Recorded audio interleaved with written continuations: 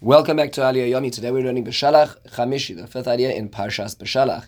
The topic of our Aliyah is complaints about food. Our Aliyah is 11 psukim long, running from Perik Tes Vav Chav Zayin to Tes Zayin Yud. Let's take a look at this Aliyah and try to understand what is going on. Okay, so the nation of Israel now come to Elim, and there are 12 springs of water, and there are 70 date palms. They stay there and they sojourn by the Mayim.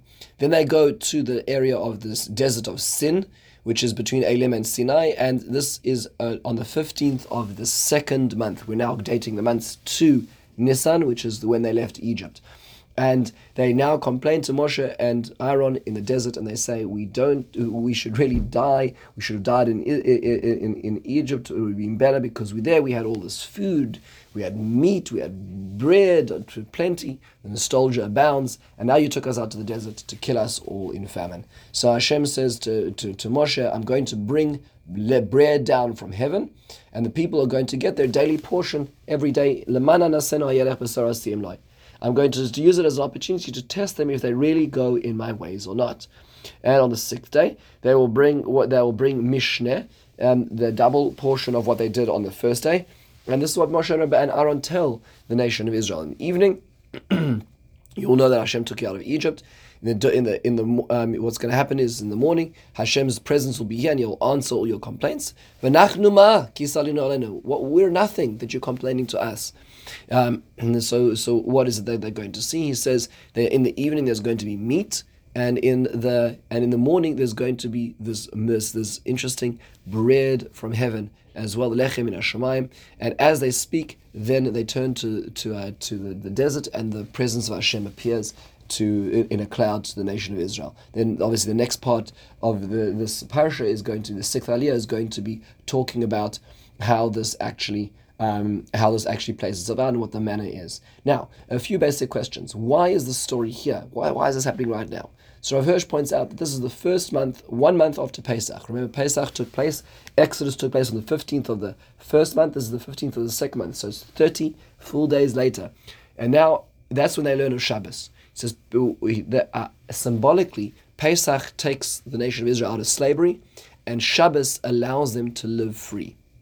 Shabbos is the sustaining of the experience of freedom. Once they left the house of their masters, they felt the grinding responsibility of finding sustenance for their family. And that responsibility can be so overwhelming, it can paralyze one or make one completely self-absorbed. So Hashem took them out to the desert and showed them that He was in charge, and they'll get their daily portions and not have to get it every day. They'll even have to be able to miss a day of the week. This is the juxtaposition between Kriyas Yam Suf and the parnasa of a person, which Chazal make many comparisons between. And what Rav Hirsch is saying is that the parnasa of a person, when a person is able to put bread on the table for their family, is in fact the greatest expression of freedom, knowing that Hashem is with us and helping us on a day-to-day basis. In fact, Rashi comments that when he says in the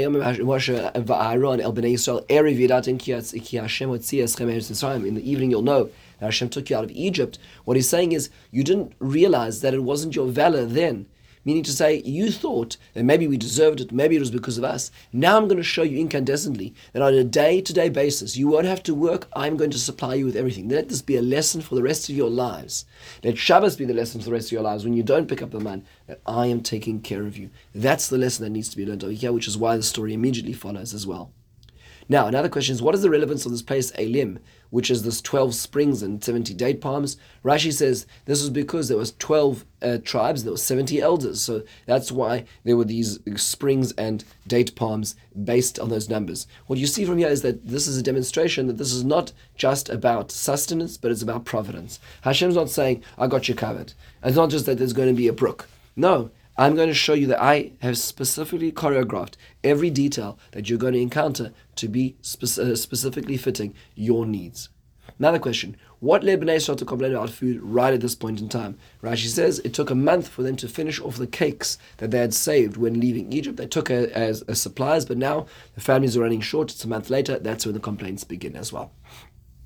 We're going to see that the man will also last a month beyond when Moshe Rabbeinu dies, when they enter the land of Israel on the other end in Sefer Yoshua at the beginning. Now the question is, how is receiving the daily sustenance a test? This is the biggest question in our aliyah. Hashem says that the reason He's going to do this is to see if you can follow in my Torah or not. So what is that? Why is that? Rashi explains that there are many commandments associated with the manna, with the man. Not leaving it over, not taking on Shabbos, all these things, not taking too much. All these commandments are part of the test. So I'm going to give you a gift, but the gift has certain strings attached. Are you able to live by the rules that I give you? That's the test. The Ohr HaChaim takes it in a different way. He says, much of our lives revolve around earning money for food, or getting food, cultivating and preparing food.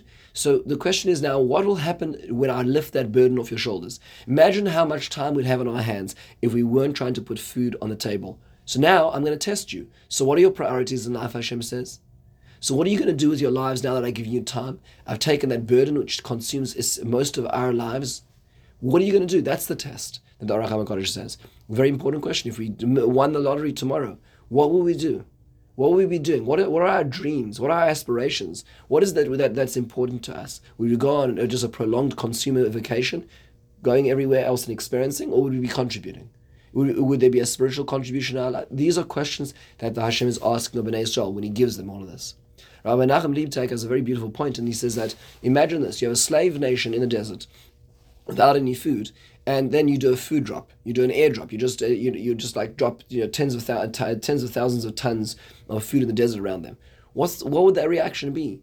It would be chaos. Everybody would run and grab and hoard and take as much as they could at the expense of everybody else.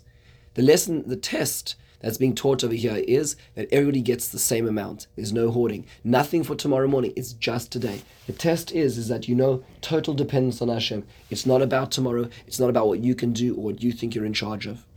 Rav Sorotskin says finally a fourth perspective is that Shabbos is the prerequisite or the test for keeping the Torah. It ratifies that Hashem created the world, and therefore that's why there was a 7-day cycle in the first place. And in order to be able to get there, we need to accept the creation of the world to get to the Matan Torah itself. Which is why when Hashem says that on the 6th day you need to bring in what you prepared, that's what it said in our aliyah, that really could refer to the 6th of Sivan, meaning to say, in order to get to the 6th of Sivan, you need to bring in what you prepared, all the necessary emotional character preparation to get there as well. Finally, one last question is, what is the phrase Nachnu Ma? They say, we are nothing. What are we? Says Moshe and Aaron twice in this aliyah. What does the phrase mean? The Ibn Ezra says is that what they are saying is, what can we really do to help you that you complain to us? We were just following commands. We were telling you what Hashem said. Why are you complaining to us? The Ramban says that's not what they're saying. He's saying, really, it's not us who brought you out of Egypt. We don't have the power to do this without the hand of Hashem. So don't turn to us as agents or customer service representatives.